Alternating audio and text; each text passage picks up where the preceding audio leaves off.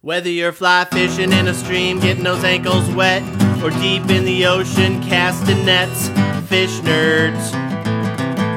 Fish nerds. Fish nerds. It's a podcast. Hello and welcome to the Fish Nerds, the show about fish, fishing, and eating fish. So it's always interesting, usually funny, and mostly true. I'm Clay Groves, Chief Executive Fish Nerd, licensed fishing guide, your best friend. Thank you so much for listening. Listeners who tuned in last week and the week before heard my voice and my body falling apart. I got a lot of emails, a lot of texts and phone calls about people wondering how I'm doing. I'm okay. It's going to be about 2 more weeks before I get my full speaking voice back, but we're going to be just fine, so don't worry. But thank you for checking in, and thanks so much for listening. If you're new to the show, we're here every single week trying to make some good fishy chat for you here at fishnerds.com, and you can get our show notes there and all of our fun happening there. So today on the show, local conservation district, Tin Mountain Conservation, asked me to give an hour-long lecture of what's happening on the ice. So I did my presentation just a few hours ago, and I thought you might want to hear it. So today's show is mostly going to be my presentation of life under the ice. Before that, we're going to do some news, and we're going to give you an update on our fishing contest of our fishy call-in contest. So why don't we just jump right in and start with the news? Fish in the news. Everybody loves their fish in the news.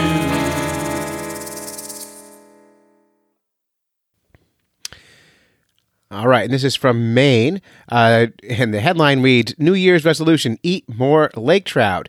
Fisheries biologists in Maine are recommending anglers keep more lake trout. According to the Maine Department of Inland Fisheries, togue are overpopulated in the state, and they need to be taken. The recommended cooking methods include smoking, broiling, and frying. So if you're in Maine, eat a laker. My favorite recipe for lake trout is lake trout wrapped in bacon, where you just take a chunk of lake trout, wrap it in bacon, stick a toothpick through it, fry it in a pan, a little maple syrup on that, salt, pepper, garlic, until the bacon's crispy, and then you peel the bacon off and eat the bacon and throw the lake trout in the trash, because lake trout tastes bad. But there's a lot of recipes out there. A lot of people like them. Smoking is a big one. I'm going to eat one this year and like it. I'm going to fake it if I can. I wish we had an overpopulation here in New Hampshire. It'd be way fun. All right, another story here, and this is from Channel 9 News in Indonesia. A teenager lucky to survive after a fish becomes stuck in his neck. A teenager is lucky to be alive after having emergency surgery to remove a snout of a needlefish after it stabbed him through the neck in Indonesia. Mu'aid was fishing with his family on Saturday when the snout of the fish pierced his neck before exiting the other side. Oh my God. The fish's mouth was very difficult to remove from the boy's neck, with the teenager taken from the Siloam Hospital to another hospital in Makassar City, reported local media. A successful operation saw the fish heads removed, with the teenager reportedly making a full recovery in the hospital. Needlefish have slender, streamlined bodies and a very long jaw with very sharp teeth. They are known as insatiable predators, they feed mostly on small fish. In June last year, this 19-year-old Hawaiian man was rushed to the hospital with severe hemorrhaging and liver damage after he was stabbed through the stomach by a needlefish. Who ever heard of this? That's crazy. I was curious, what is the scenario where they get stabbed? Is someone else stabbing them, or are they setting the hook too hard and yanking that fish through their own body? It seems crazy that they're that sharp. I don't know.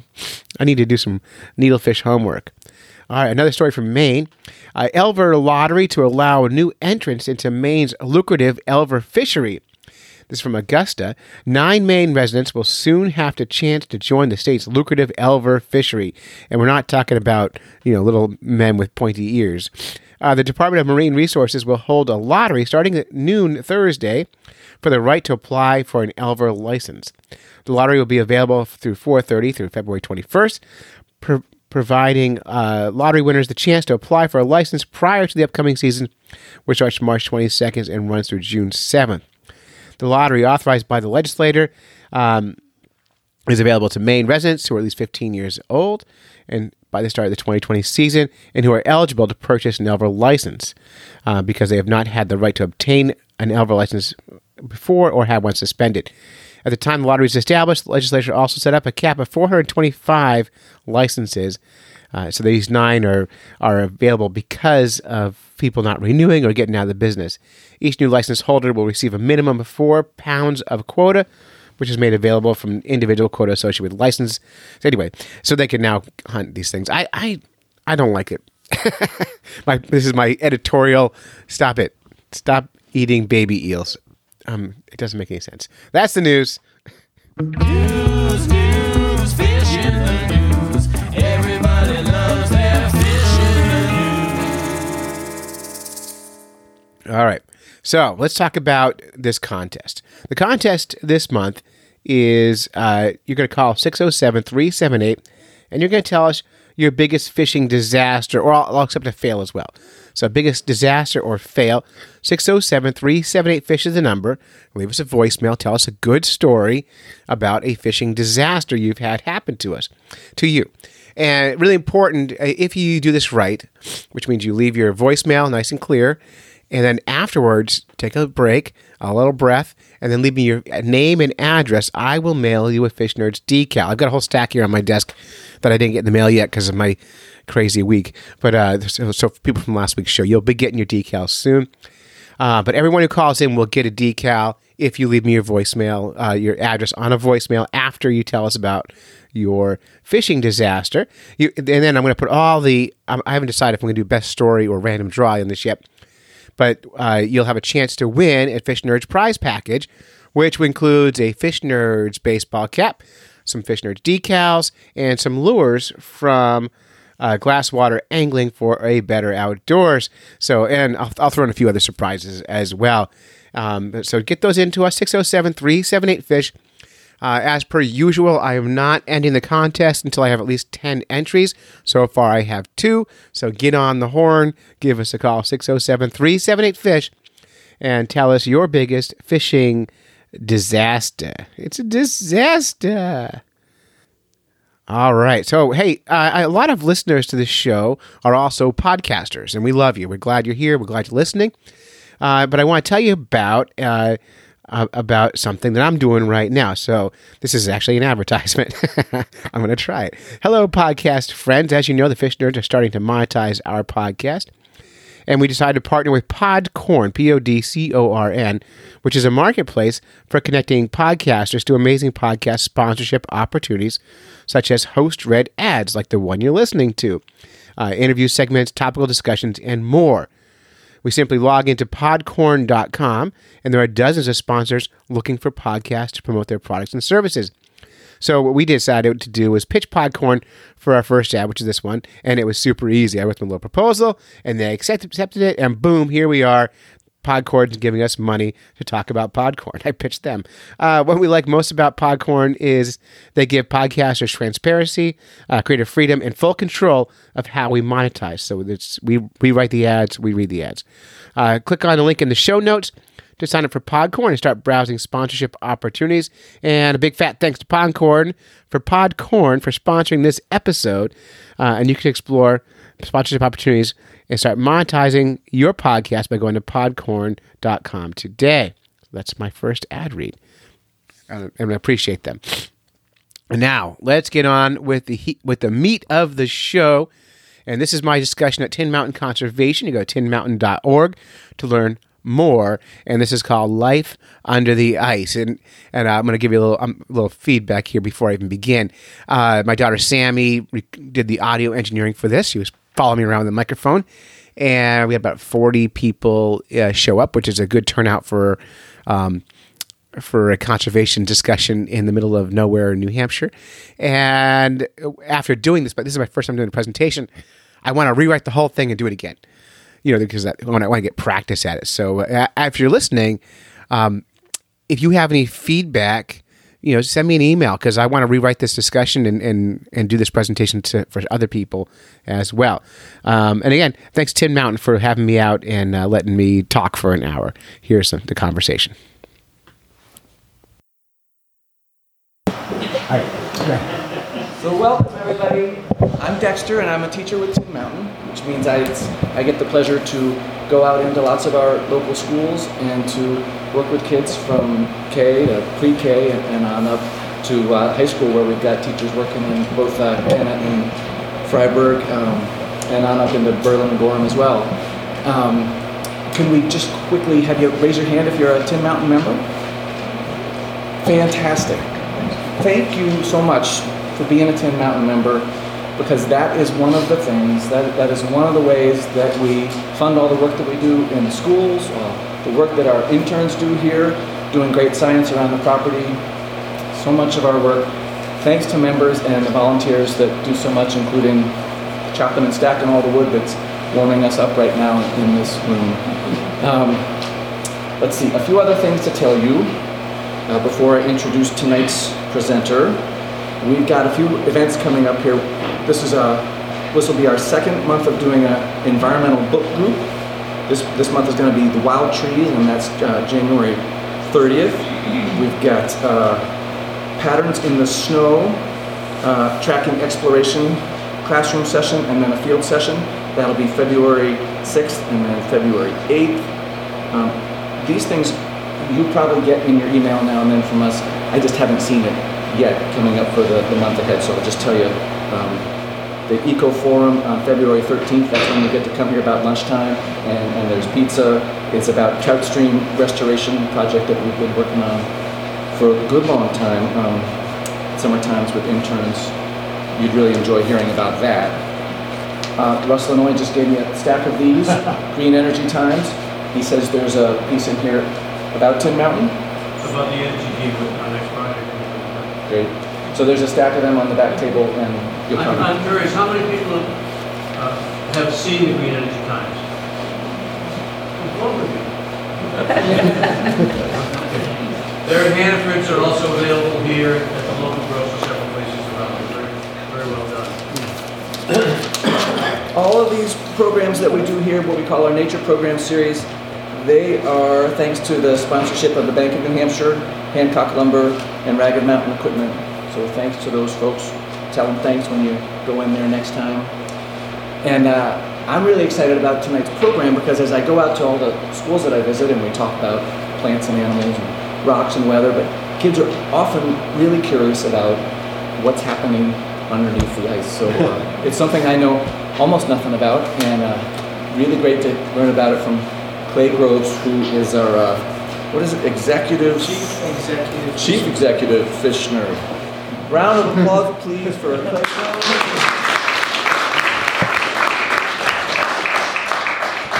All right, welcome. First of all, I'm not totally surprised how many people came, because I'm actually surprised we don't have like 10 times this amount of people, because ice is one of the most exciting things on Earth, and for me, it's a magical thing, and I believe the only reason that we have life on top of the ice is because of the way ice is formed, and we're going to talk a lot about ice tonight, and I'm excited about it. And I want to talk a little bit about what I do. So, I want to tell you what is a fish nerd. That's me. We're all nerdy about something, right? We all have our thing that we're really, really into. What are you really into? What is it? Hiking. So you're a hiking nerd, right? You're obsessed with hiking, right? We all have that one. What are you nerdy about? Raising dogs. You're a dog nerd, right? So we all have, and Russ, you're nerdy about compost. Yeah. And yeah, driveway grading and all that. You're a dirt nerd. So we're all nerdy about something. I just happen to really love fish. And I'm going to tell you why I love fish and why I love talking about fish. When we talk about animals and biology, we talk about things like if I ask you what is a mammal, you could probably give me 3 traits that all mammals have in common. Tell me one. Just yell it out. All mammals have what in common? Fur. Good. All mammals have? Live birth. All mammals have? Milk. All mammals are, what'd you say? Warm-blooded, right? We know those to be things. If we did it with reptiles, you can do the same thing. If we did it with amphibians, you can do the same thing. Now I want someone to tell me one thing, one trait that all fish have in common. Just give me one. I dare you. What is it? Gills. No, not all fish have gills. So, where you live is not a trait. Trait are physical things, right? So we don't say all mammals live on ground, right? We say all mammals have teeth, right? So who said fins? Not all fish have fins. So not all fish have scales. What's that? They do, but we don't look at our where we live is not a trait, right? That's just where we happen to live. Not all fish have eyes. Not all fish have backbones. Yeah. Not all fish have gills. Any other ones? They all reproduce, but everything alive does that. So that's not a specific trait to fish, right? But if you said all fish lay eggs, you could try that. Nope, some have live birth, right? Sharks. There are even so there are fish that are warm-blooded, and there are fish that are cold-blooded. There are fish that have gills, and fish that don't have gills. There are fish that have eyes and who don't have eyes. Fish that have backbones and fish that don't have backbones. There are fish that even can produce milk for their babies. Like fish are something that we all have in common. It's that common animal that I think connects everything for me. Like that's why fish are so exciting, because there's nothing special about a fish. They were categorizing stuff, and they went, I don't know what it is. I guess it's a fish. Put it in the bucket. And then we moved on. But when you guys think about fish, usually you're thinking about bony fishes. So when you're talking about gills and a backbone and all that stuff, you're not wrong if you're doing bony fishes. But you get like sea lampreys and hagfish and all kinds of other stuff. It gets crazy. But I love fish. And I love talking about them. I don't know if you can tell. And I make a podcast about fish called The Fish Nerds. I've been doing that since 2011, probably the oldest podcast about fish on the internet. I never get tired of talking about it. And so if you want to hear me talk for about 240 hours, that's how many episodes I have, you can listen to me talk about them for 240 hours. The Fish Nerds podcast is available anywhere you get your podcast. So if you're on Apple or Spotify or Pandora or just the internet, go to fishnerds.com, push play, you got it. You also may have heard my voice on New Hampshire Public Radio. I partner with them a lot. I help with their Outside In programming, which is their outdoor podcast. Last winter, we did a program called Life Under the Ice. It was one of their 10 by 10 series. And after doing that, I got so excited about talking about Life Under the Ice. I talked to Tim Mountain and said, hey, can I come and do this with him? I also am on Boston Public Radio frequently, and I'm also a DJ on WMWV Radio 93.5 FM, so you can hear me on weekends talking there as well. And I run, one of my jobs is I run a fishing guide service. So I am on the ice all winter with clients, teaching people how to ice fish. And I bring my science with me because I love talking about it, which is the nerdy part of my business. And in the summer, I do Tin Mountain Nature Cruises. On Thursday nights, we do a nature cruise series on Silver Lake. You've been on the boat? We have a great time. We learn about all the nature on Silver Lake and have a really fun time. Sammy is my audio engineer tonight. This is being recorded for the podcast. So if you like this and you want to tell your friends about it, you can share it with them and say, oh, I was there when they recorded this. So good job, Sam. That's my daughter. That's also her in the picture there. All right. And this slide doesn't work, so I have to break out of this and go to the internet because I'm going to make you watch a commercial. I want you to get who I am because it'll make the presentation more fun by understanding me. Nerds Minute, presented by Andy Ski and Snowboard, Route 302 in Bartlett. Andy, we make good skiing great. This is the Fish Nerd Minute about fish, fishing, and eating fish. I'm Dave. And I'm Clay.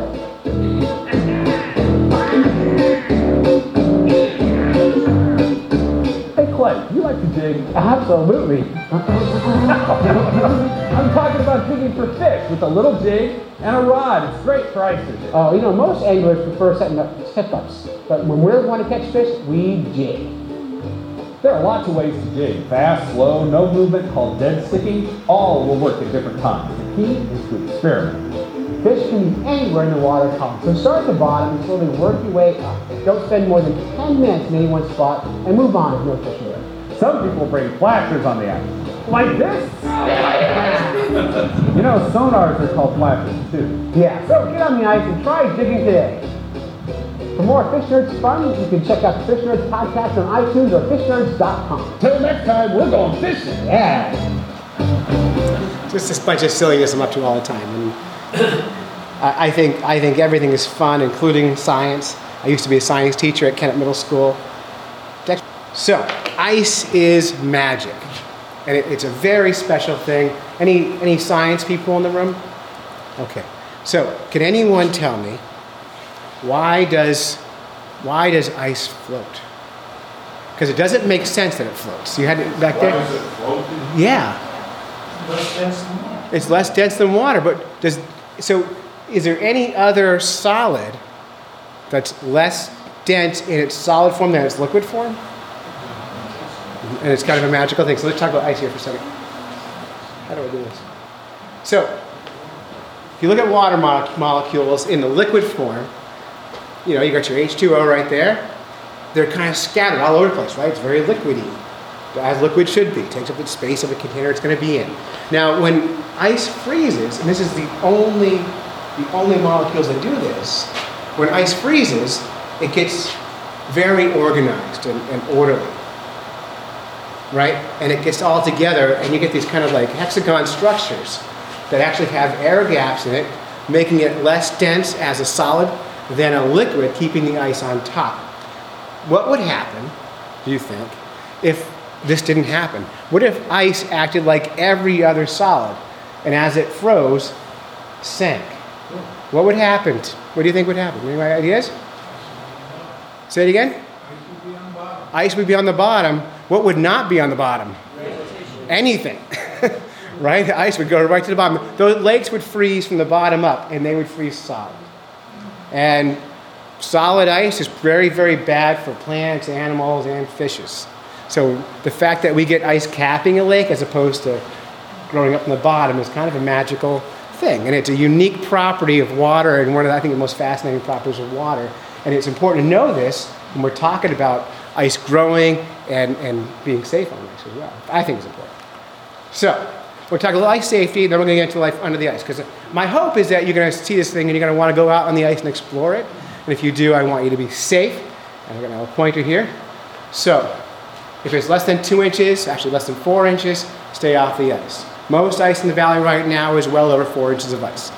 But check as you go anyway. If it has 5 or 6 inches, you can bring a snowmobile on it. The recommendation, 8 to 12, a small car. Don't do that, but you can. 12 to 13, a truck. If you get to 30 or 40, you can bring your AT-AT out. And if you get over 100, you can bring Godzilla with you, and then you're totally safe. And the nice thing about ice safety is it gets so strong as it grows because of the way those molecules are forming and because it's floating. So ice isn't supporting you like, it's not like a bridge of ice with air under it. It's ice with water. The water is actually supporting you and you're floating on top of the ice. Even on your very best day on the ice, when you think you're on something solid, you are floating. And every so often, you're going to feel the entire lake kind of move, right? Anyone ever hear a lake moving? It makes that great sounds right on the ice as the ice grows and expands, cracks. I love that sound. My dog will not go on the ice because of that sound. All right, so from safety equipment, if you're going out for the first time, that's one of the most important pieces of equipment you can bring with you. It's a spud bar. As you're walking, just check the ice in front of you. They're usually less than $20 to buy one. Don't throw rocks on the ice to test its thickness. It doesn't work. It also ruins people's ice fishing gear.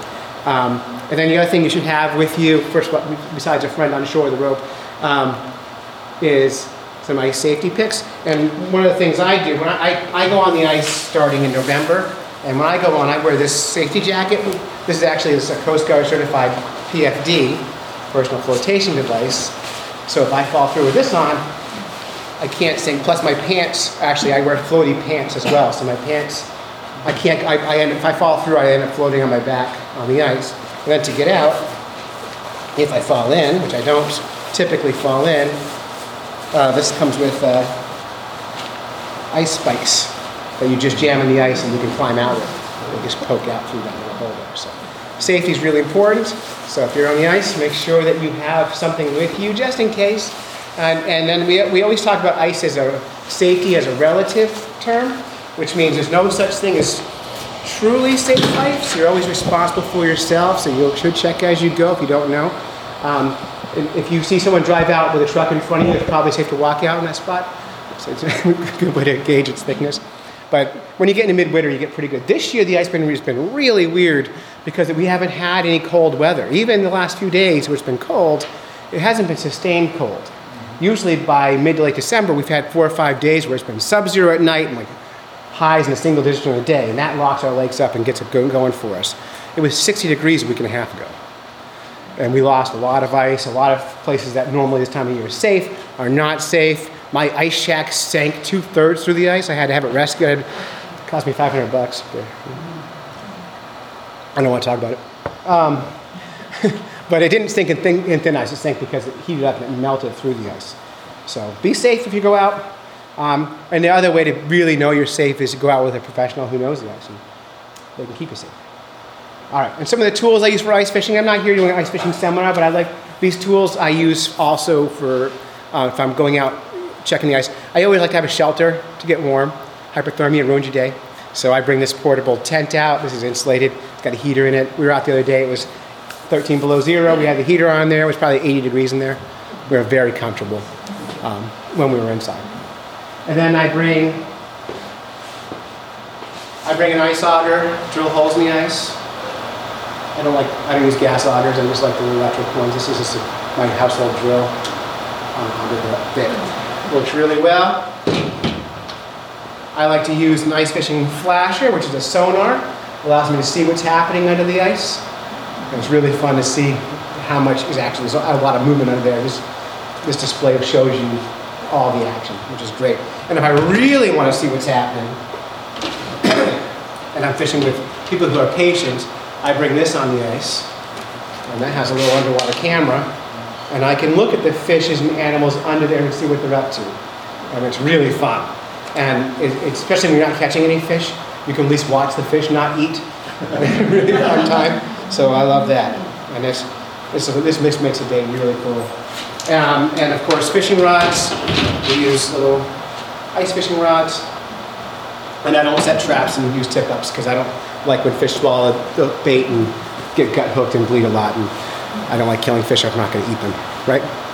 Right. So those are the tools of the trade. But we're going to talk about the ice. And we're going to take a top-down approach. So you walk out on let's say you're heading out to Silver Lake in Madison, and you walk out on the lake, you're on top of the ice. Where is the coldest place you could be on a lake? Where's that? On top of the ice, right? Because how cold was it this morning if you were out fishing? Anybody see the weather today? Anybody? It was probably, 5 degrees this morning? Right, that's cold. Does it ever get to be 5 degrees below the ice? Nope, never. How cold can it be, Sam, below the ice? The coldest it can possibly be? 32 degrees, right? Because that's the freezing point of ice. So the coldest place on the ice is the ice, 32 degrees. And as soon as you get through the ice into the liquid part of the water, guess what happens? Well, fair enough, you sank. But what else happens? It warms up. You ever jump in a lake in the summertime, you dive down, and you find that kind of cold water spot about 6 feet down or 8 feet down? That's called a thermocline. So in the summertime, warm water's on top, cold water's on the bottom. In the winter time, the lake flips upside down. And the coldest is on the top, because that ice is freezing, it's making those crazy patterns and rising, and the warm water's on the bottom. And so here's what we're looking at on a lake. Please, I made this graphic. Thank you. I worked really hard. It took minutes to do. So you see the ice. Above the ice, it's -6 degrees. As soon as you hit the ice, you're at 0. This is Celsius, good science, which is 32. And then as you go down, you get to 4 degrees Celsius on the bottom, and that's where a lot of the action is. Anyone roughly know what 4 degrees Celsius is? Just about 40. Yeah, about 38, 39 degrees down there. So it's comparatively, it's like it was outside today, this afternoon. It was like 40 degrees outside. And that's how it is in the bottom of the lake. And this is what's really magical about the lake in the wintertime and really exciting for us. So I'm going to take you right down through the layers of the water column and get you down there. So, just below the ice, we find what's called ice beards. Anyone ever hear about ice beards before? This is a real thing. So when ice freezes, another cool property of ice, when ice freezes and it forms that great pattern of hexagons, it forces impurities out of itself. So ice is a fairly pure substance. That's why in the ocean, if you're in the ocean, you find a big glacier floating out there, or not glacier, what are they called, Sam? Iceberg, thank you. That's fresh water. because when it freezes, it forces the salt out. In a freshwater pond system, when the lake freezes, it forces bacteria out, it forces dirt out, salts, it forces algae, zooplankton, phytoplankton, all that stuff gets forced out, and it gets forced out just below the surface of the ice, where the water meets the ice. In fact, technically the water, liquid water, doesn't touch the bottom of the ice on a lake. There is a layer of bacteria and phytoplankton and zooplankton between the ice and the water called an ice beard. And it can grow to about a foot long if you're in the right conditions. In New Hampshire, if you did an ice core, you would find maybe a millimeter thick layer of this stuff on a really thick layer. And that's what it looks like. And that's just all the smudge that was in the water that got forced out below the ice. In the springtime, if you're ice fishing and you'll get some warm water coming up through the hole, a lot of that smudge will come up on top of the ice. You'll see it in the puddles on the ice. And that's the ice beard's melting. Does it on my ice rink? You've seen it? Yeah. Yeah, it's a real thing. I learned about that last year. So I was excited to tell you about it. But it's really cool. And that's life right there. That's all your phytoplankton, zooplankton, bacteria, all kinds of cool stuff living and growing on the bottom of the ice. So and that's really cool. How do you guys be really excited about that? I'm excited about it. All right. All right, and then just below that, you get below the phytoplanktons, and then we start finding our first fishes. Anybody know that fish? Is a rainbow trout. Those are non-native trout. They're from California originally, brought here in the 1890s, just to be caught by rich people in the rivers around here. They were stocked. They stocked New Hampshire with fishes because we killed all the fishes by building dams, and then we had to bring fish in and recover our fisheries. But a lot of fish, this is called a cold water species of fish, a lot of fish love super cold water, right? Cold water fishes like trout and salmon love that. And what rainbow trout will do is they'll cruise just below the surface of the ice with their dorsal fin actually touching that bottom layer of the ice, and they're looking for food because there's some minnows and smelt who also love that cold water and are cruising around there. And they'll chase those smelt into really, really shallow water. You get like 4 or 5 of these trout chasing these school of fish into the corners under the lake, and they crowd them in there, and they gorge themselves on these little fishes, using the ice as a hunting grounds. And the other thing that these fish really like is what the ice does for them, right? We have bald eagles around here, right? Especially in the wintertime, there's tons of them around. But bald eagles, who are normally pescivores, fish eaters, have a real hard time hunting fish in the wintertime. How come? You can't get to them, right? Because the ice is capped over. So these fish who normally would be hard to find and elusive now can spread out and enjoy the whole lake. And these are top predators. There's nothing bigger than these guys out here, so nothing's going to eat them. They have that kind of freedom. And so ice fishing for like rainbow trout is a lot of fun this time of year because they could be anywhere in the lake. But I usually catch them just below the ice surface. I usually catch them in water that's a foot or two deep. But I've caught them in 60 feet of water at the surface, and I've caught them in 2 feet of water at the surface, and they just cruise that. And salmon will do the same thing. Brook trout will do the same thing. Brown trout, they all kind of really like to do that thing. And they're called cold water fish because they just love that kind of cold water. And cold water, like 33-degree water, has a very high level of dissolved oxygen in it, and those fish love that they can breathe so good. They're just so happy to be doing that. And then we go down a little bit, and as we're looking in that same subsurface water, we start seeing some invertebrates even. I've been ice fishing, and right in my ice fishing hole, I had this thing float up. Anyone know what that is? It looks like a praying mantis, but it lives under the water. So not a praying mantis. It's a damselfly nymph, so you're close. That came up my ice fishing hole. By the way, if you take one of these things and put it under a microscope and put your iPhone on the lens of the microscope, you can take these pictures. I just put my iPhone on the lens and took that. Came out pretty good. I was pretty happy with that. It took like 30 tries. It didn't happen the first try, but I got it. And then I also had this happen. Anybody know what that is? What is it? No? Dexter, what is that? It is a giant water bug. That thing was about 2.5 inches long. And they'll come up, they're active under the ice. They're hunting right under the ice. And they're looking for those minnows, same as the salmon are. It looks like two things. Well, that's the black cable there. That's this black cable from a transducer from the thing. So it's confusing, but that gives you an idea how big he is. By the way, if you're ever looking for a quick meal, they are delicious, so feel free to fry them up. But that's a giant water bug. So you have these invertebrates are really active even in the wintertime. And they're active at the water surface, and they're active down in the muck in the bottom too. If you scooped muck out of the bottom, you'd find dragonfly nymphs and damselflies and all kinds of stuff. So it's fun to see that there's really things happening down there. And then a lot of fish like to live, which we call in suspension. They're not going to be on the bottom, not on the top, they're just right in the middle. These schools of fish that cruise around the lake. They like that middle temperature of water. And typically the fish we see around this part of the state that do that is black crappie, which are these guys over here, and white perch. Love that. And you're going to find those big schools of fish just cruising around the lake. Does anyone here ice fish at all? Sam does. Do you guys ice fish? You've got, and so have you done this kind of fishing for crappies? And you see them. They're just right in the middle. And you have to find them because they don't stay in one place. They're very inconvenient fish.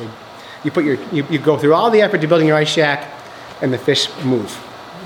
So they're terrible, but they're fun to catch. And if you know this about them, you can catch them. And they're cruising around, and they'll go up the water column and chase those little fish. Or they'll go down and chase little fishes, but they prefer to be right in that middle temperature of water, which is about 35, 36 degrees. And that's their happy spot. Incidentally, white perch are not a native New Hampshire fish. Those were introduced in the 1900s, and those are native to New Hampshire like as an ocean fish. So they're not even in a perch family. They're not even close to being a perch, but their name is white perch. They are actually a temperate bass, a true bass, like a striped bass. So they're born in freshwater, live in the ocean, migrate to freshwater to spawn, but we landlock them for anglers' fun. That's why they live here. And also probably one of the best tasting freshwater fish. We also have black crappies, also not native to New Hampshire, but fun to catch nonetheless. Those guys live in suspension. And then this is a picture from the underwater camera. I'm trying to take a shot. You get down a little bit below them, and you get into your bluegills and your pumpkin seeds and all your sunfishes there. It's fun to look at. And then below that, we get down to the bottom, right? And we call this the spa on the lake. This is the part of the lake where everything seems to be. I mean, if you're going out in the lake looking for life, the best place to start is all the way at the bottom. And this is where we're going to see the most diverse of animals, plants, and fishes. I'm going to go through some of the fishes we see in the Mount Washington Valley at the bottom first. So, anyone know that fish? That's a white sucker. Who said that? The one on the left? That's me. That's a white sucker. Caught that, down in Danforth Bay in Freedom. That was a big one. I thought it was the biggest bass I ever caught. It was just this huge sucker. And these guys are native to New Hampshire, and they're one of the major forage fish for lake trout in the state. I guess they're really delicious to a lake trout. I've eaten them, and I don't think they're delicious, but lake trout do, so they can have them. But they're fun to catch, and they're weird looking. They're just swimming around the bottom, sucking in mud and dirt, and rolling rocks over and tasting stuff. Why do you think it tastes good? What's that? What is it that's distasteful? Mostly the flavor. So I went on a quest back in 2011 to catch and eat every kind of freshwater fish in the state. There are 48 catchable species of fish in the state, and I caught and ate 47 of them. And I did, and this one, the flavor was fine. It was actually the texture. It was kind of mushy, not just the texture was kind of mushy. Flavor tasted like everything else, tastes like fish. But the best tasting freshwater fish, walleye. Yeah, you're right, and not the fillets from the walleye either. What part of the walleye is the best? The cheeks. Yeah, the walleye cheeks were the best part. They're like freshwater scallops. You just carve them right out, fry them in butter, and pop them in your mouth. Delicious. I did not eat the cheeks of the white. Yes, right. Fish have a lot of names. I could do an hour on just bad fish names. All right, anyone know this fish? This is a yellow perch, and this is a native fish to New Hampshire. These guys do belong here. There's a lot of people who ice fish who hate these things. They chuck them up on the lake and feed the eagles. I don't support that kind of behavior. If you're going to kill a fish, eat it. They're delicious to eat, but they're also really fun to catch. And if you're bringing kids out in the ice, targeting these guys is a ton of fun because you'll be catching fish all day long. This one was 17 inches long. It's the biggest one I've ever caught. It's my personal best. But they're fun. And these guys form these huge schools under the ice, and they hunt like in giant, almost like packs. And if you ever watch them underwater, once one fish spies bait, they all go in after it. Where did you catch that? That was in Danforth Bay in Freedom. Yeah, he's still there. I let him go. So I took his photo, put him back in the water, got my trophy patch, gone. There's a lot of big ones down. Danforth is my favorite place to fish, if you want to know. I love it. You said that was 17 inches? Yeah, And that's bigger? that's a big one. 14 would make it a trophy, like one of the biggest in the state. 17 is just massive. They don't get a lot bigger than that in the state. If you go down to Australia, they have a similar species called a reddy, and they get to 24 inches. But these guys, it's hard to find them that big around here. So we love them, and they're just so cool, and they blend in perfectly with their environment because they get those tiger stripes. Really fun fish. What else we got? Bluegill, right? That's a state record right there. Sometimes we bring a Barbie doll out and try to get a good picture. But she's wearing my hat, so it counts. So bluegill, again, not native, but most kids' first fish. We love them. We love bluegills, and those guys will get mixed in schools with with pumpkin seeds and with yellow perch and pick away at them. Did you say they're not native? No, I mean, they're all over. they are, but they're from this. Yeah, we got them from Kentucky, I think, originally.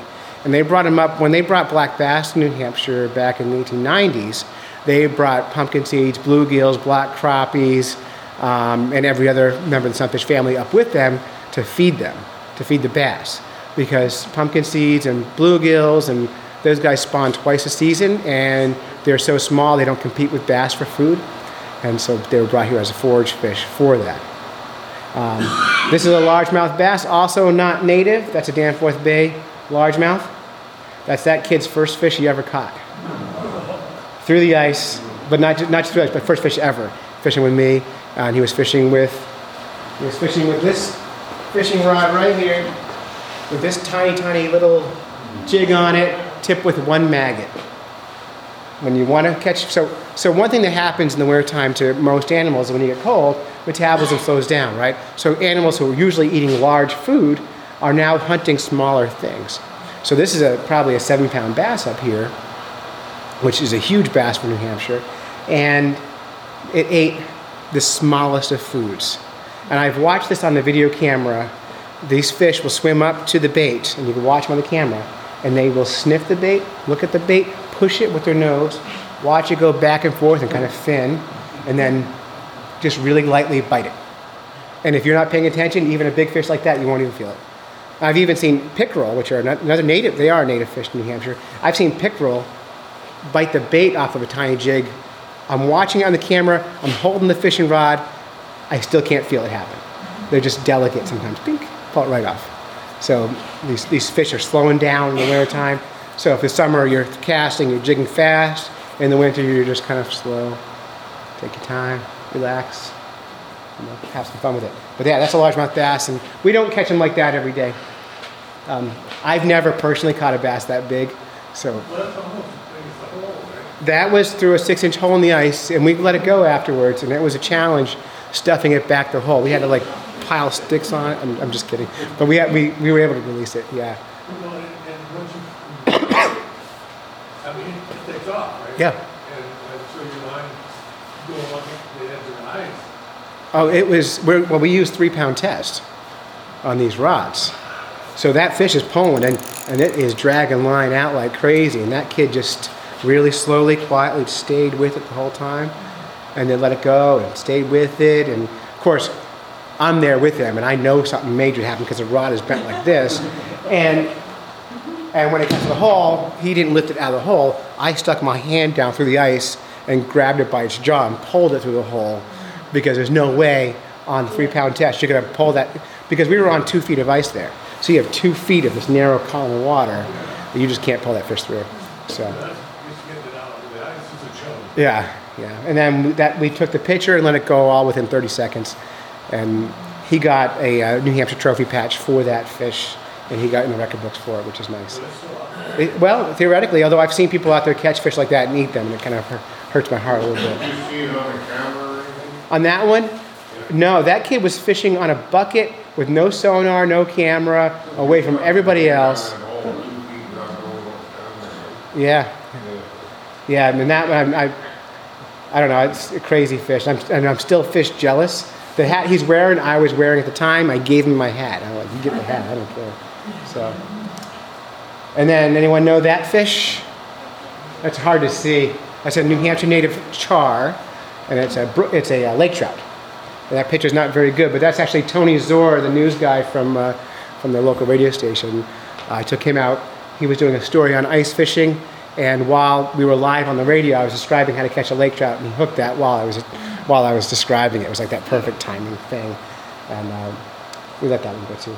But that's a native fish. Lake trout are when we talk about native trouts, we talk about brook trout a lot in New Hampshire, but lake trout are native, and brook trout and lake trout are actually technically char, not trout. So I don't know the difference, but someone told me that once, and I still can't figure out the difference.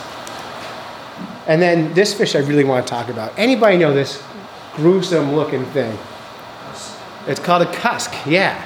Or a burbot, or a mariah, or a lawyer, or a lingcod, or loda, or a lawyer. There's like 30 different names depending on where you live for this fish. And this fish I'm going to talk a little bit about because I love this fish so much. Oops, the slide didn't come through. This fish is only active in the wintertime under the ice. In fact, in the summertime, they're rarely caught anywhere because they hide down in the mud and they almost hibernate in the summertime. Dexter, do you remember the science word for summer hibernators? Yes. So it's called estivation. So this fish goes through like its heart rate slows down, blood flow slows down, and it sleeps all summer long. And as soon as the lake freezes over and the bottom of the lake temperature gets to about 38 degrees, it wakes up. And it wakes up with two things in mind. It wants food and it wants to make more fish. And it's excited about both those things. And this is actually the only species of freshwater cod in the world. And it's a true cod. So the same cod you see in the ocean. There's a whole bunch of species of codfish, and this is one of them. And they live in deep glacial lakes all over the world. And they do the same thing in every big lake. And there's two ways to catch these. You can go out at nighttime and you can jig for them, or you can set what's called cusk lines up, and you put 6 pieces of wood on the ice with a line and a dead piece of fish on the bottom, and they come eat them up and you pick them up. And this is in Silver Lake, this one. And they get to be about 3 feet long, and they taste like cod. But if you boil them in a little red wine vinegar and salt, and you dip them in drawn butter, and if you were blindfolded, you would think you were eating lobster. Yeah, they call them poor man's lobster in a lot of places. But so they eat from November, December until about mid-February. And then when the days get a little bit longer, then they go on their spawning runs. And they go into about 12 feet of water. They find these big rocky shoals, and they have these giant slimy cusk orgies under the ice. And there'd be just hundreds of them all sliming each other and just making new fish like crazy. Are you learning something? So this is how fish make babies. They just slime all over the place, drop all their eggs, and then in March, when the ice starts melting out and the water warms up, they just go back to sleep again. And occasionally someone will pick one up in the summertime, but it's really, really rare. And so for a lot of people, like this is the fish they wait for wintertime. Out in Minnesota, they have giant, they call them eel pouts out there. They have giant eel pout festivals where thousands of people will go out on the lake at one time and see how many of these guys they can catch in one day. But a really cool fish and a really unique fish, and being the only freshwater codfish, I think makes them really a neat cold water fish that no one seems to ever hear about or know about because it's under the ice. Yep. And then of course, we have plant under the ice. And I don't know all the plants' names and stuff, but a lot of people think that as soon as the ice freezes, all the plants die and photosynthesis ends and it's game over. But it's not true, especially early on. Once the ice lakes freeze over, as long as light can penetrate the ice, these plants keep producing oxygen. And what happens in a lot of lakes, and not in New Hampshire as much as others, but a lot of lakes out west, especially if there's not a lot of rivers coming into them, is these plants all die because the lakes freeze, we get a whole bunch of snow on top, and it blocks the light out, and then the plants die. And when a plant dies, it starts to rot, right? So when it's green, it's making photosynthesis, it's making oxygen. And what happens to plants when they're rotting? What are they doing? What is it? They create nutrients, but they also consume oxygen. So then they start competing as they're rotting. They're competing with the fishes for oxygen. And out west, not western New Hampshire, but out in western part of the country, a lot of the small ponds out there have giant fish kills, where this will happen, and every fish in the lake can die. And they work in so the Fish and Game and conservation districts a lot of times out there will actually go out and drill holes in the ice and have bubblers to try and keep that water oxygenated. I've seen, you can go on YouTube, you can find videos of this happening where there's so little oxygen in the lake, ice fishermen will go out and they'll drill a hole in the lake, water will come through the hole, and 1,000 yellow perch will pop up to the water. They're just dying for air, and they come right up off top of the ice because there's just no oxygen down there. New Hampshire's great because most of our lakes are stream fed, and so there's oxygen coming in like crazy. So we don't see the big fish kills in our state. It's not impossible, it doesn't happen very often. But so you have plants down there, you've got macroinvertebrates, you've got fishes, you've got all kinds of action down there under the ice, and you'll even see, if you drop a camera down, you'll even see like scuds and all kinds of little creatures floating in front of the camera you can't even pick out all over the water column. So that's what's happening under the lakes in New Hampshire, and I've got time for questions and answers. I want to have a conversation with you rather than talk at you. So, yeah. You could tell a nice joke. Sam wants to tell a nice joke. This guy walks onto the lake, onto the ice, and he throws a hole and starts digging. And then he hears a big booming voice. There's no fish under the ice! So he moves and he drills another hole. And he hears it again. There's no fish under the ice! So he moves again and he drills a hole, and then he hears, this is the rink manager. There's no fish under the ice. Thank you, Sam. Big finish. So now I'll answer any questions you have about life under the ice, about fish, about equipment, whatever you got, I'm here. Yes? Could you talk about your flasher a little bit? Yeah, so this is an ice fishing flasher. And there's a lot of companies that make them. They all work the same way. This is actually an analog device. I actually have some antiques versions of this that work exactly the same. And what happens is, see the lights in there? There's actually a spinning wheel in here. And as that wheel spins, it's making some sounds, and it's sending a sonar signal down through this little puck here. And it's the same way that bats work, right? They send out a little signal, it flashes down, called a flasher because that sound flashes down to the bottom of the lake. It bounces back up, and it's picked up by the same puck, and it reads on the screen here. And so what you'll see when this is in the water, and unfortunately it's not in the water, is you'll be able to pick out where the bottom of the lake is, where the top of the lake is, and any line you see in between is either a fish or it's your bait. And so you can tell what's happening underwater. And when I'm fishing with kids, this is great fun, or adults too, because you can see your bait and the fish. If you can match those two things up, usually you can catch it. So you learn a lot about fish behavior by watching how they react on the screen, even though it's a line. So it's like a fish finder, but it's designed for ice fish. It is, yeah. Yeah, and it's way fun. With a circular screen. With a circular screen. Even they make modern fish finders that are all digital now. There's no spinning wheels in them or anything, but they still have a circular screen because ice fisher people are so stuck in our dumb culture that we got used to looking at circles. And we're going to always look at circles, even though a vertical screen makes a lot more sense. There's no reason for a circle unless it has a wheel spinning in it. But ice fishermen are stubborn, and we stick with our old tech. But it works, and it's way fun. And Designed to just sit on the ice. yeah, you sit it right on top of the ice, and you drop that puck down your ice fishing hole. That's it. I usually drill a separate hole for these. We have 8 of these for my guide service. So when you're fishing with us, usually everyone gets their own sonar, so everyone's happy. How does it display? Does it display horizontally? No, this is a circle. There's a wheel spinning in here with lights on it. Yeah. And you can't see it working because it's not underwater. And it shows the different depths. It will show you, so this part will turn all red. There's nothing over there, and then the bottom will be here, and there'll be little red lines or green lines, and that'll be the fish of your bait. And once you see it once in the water, it all makes perfect sense. It works. Yeah. It's impossible to show it to you without touching water.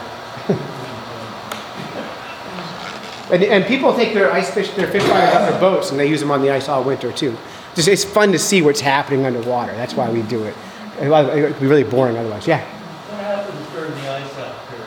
What happens to the fishes or to? Yeah, to the fish, and you get the thermocline. Yeah. So in the fall, before it freezes, the lake does what's called a turnover, and at that time you have equal distribution of cold, and all the water's one temperature, top to bottom.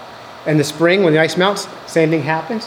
It turns back over again. And what happens when that happens is nothing makes any sense at all, and the fish scatter all over the place because the temperatures all over the place. It's actually, those are the two hardest time to catch fish, is in like early November and then in April. Those 2 months are really challenging to catch anything except for salmon, which, in November it's close season, and in April it starts.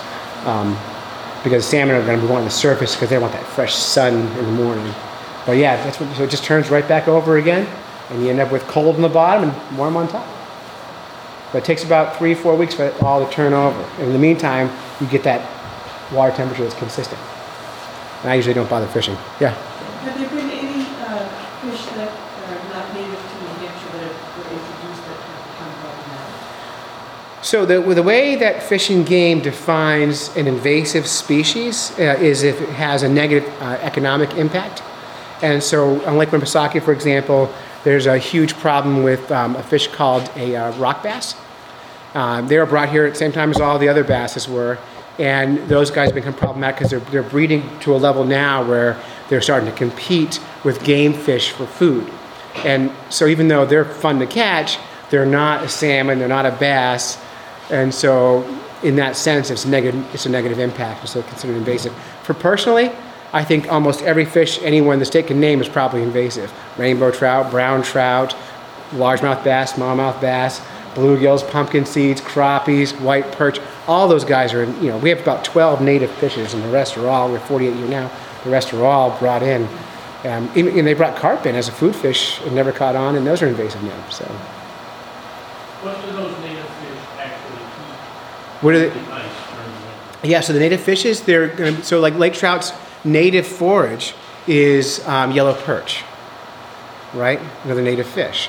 And a lot of people think that rainbow smelts are the main forage for lake trout, but rainbow smelts are also an introduced fish. They are a sea-run animal that were landlocked, same as salmon. All right, so that's it. You've listened to a bunch of fish nerds when you should have been fishing. Special thanks to Sammy Groves for doing the audio engineering for the Tin Mountain piece. Big thanks to Tin Mountain Conservation Center for letting me talk. And, of course, thank you for listeners for listening. Thank you to Podcorn for sponsoring this episode of the Fish Nerds Podcast. And I think that's all my thanks for today. So we're done with our thank yous. So until next time, follow the code of the Fish Nerds, spawn early, spawn often. Never trust a free lunch with strings attached, and swim against the current every chance you get. I forgot to thank Diana's Bath Salts for making our news theme, and Wally Pleasant for doing our show theme. Fish Nerds out. Whether you're fly fishing in a stream, getting those ankles wet, or deep in the ocean casting nets, Fish Nerds. Fish Nerds. Fish Nerds. It's a podcast. Just for the halibut! Fried in a basket or broiled in a pan. Eat it raw like you're in Siam. Fish Nerds. Fish Nerds. Fish Nerds. It's a podcast.